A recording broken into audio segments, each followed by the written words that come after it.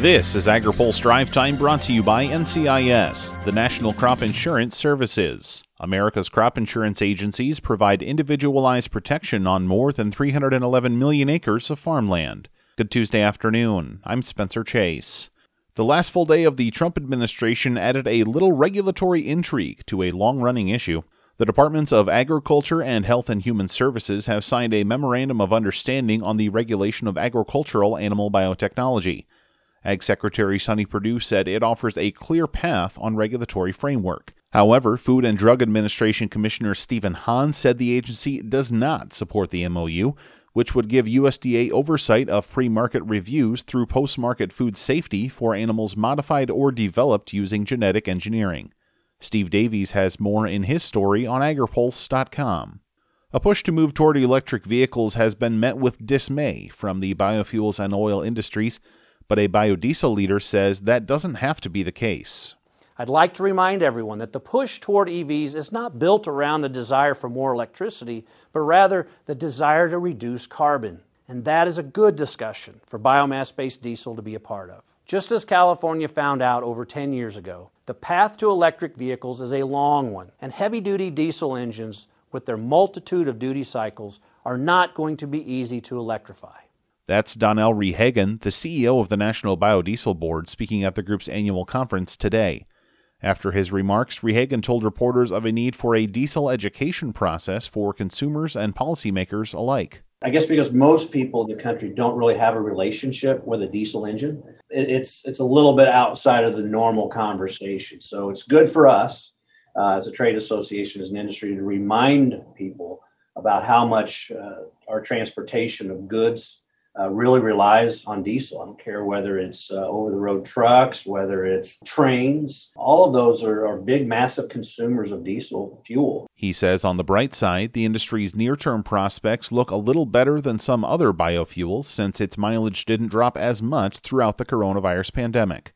Soybean trade with China is looking up, and traders believe the purchases are being used to feed a growing livestock herd rather than build up their stocks.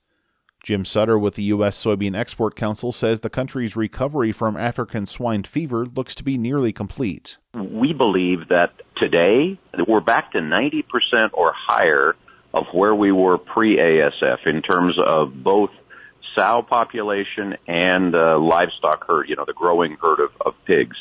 And we think that that'll be back up to 100% in the first quarter of 2021, which we're now in. So probably by the end of this quarter, we should be there.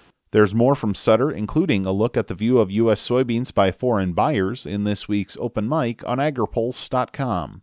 Finally today, language in the December government funding bill includes a provision critical to the livestock industry. AgriPulse's Ben Nulley has more. Livestock marketers are working with the Department of Agriculture as it interprets a new law to protect producers from dealer payment defaults. Dealer Statutory Trust, a provision in the Omnibus Spending Bill, was signed into law in December.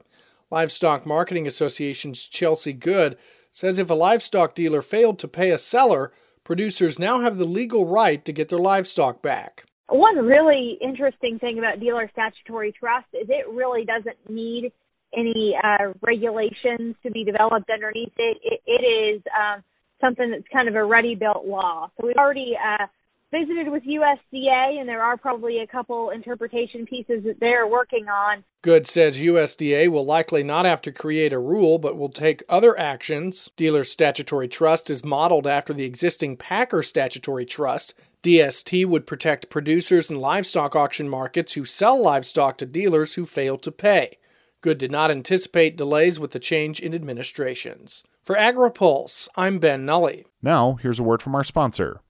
Today's Drive Time is brought to you by America's crop insurance industry, which is thankful for the continued support of farmers, commodity organizations, rural businesses, lenders, and lawmakers who are fighting to maintain a strong farm safety net.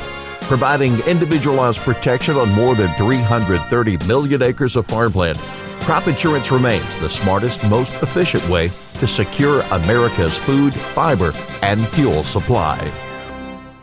That's all for today's Drive Time. For more agriculture, trade, environment, and regulatory news, visit agripulse.com. Reporting in Washington, I'm Spencer Chase.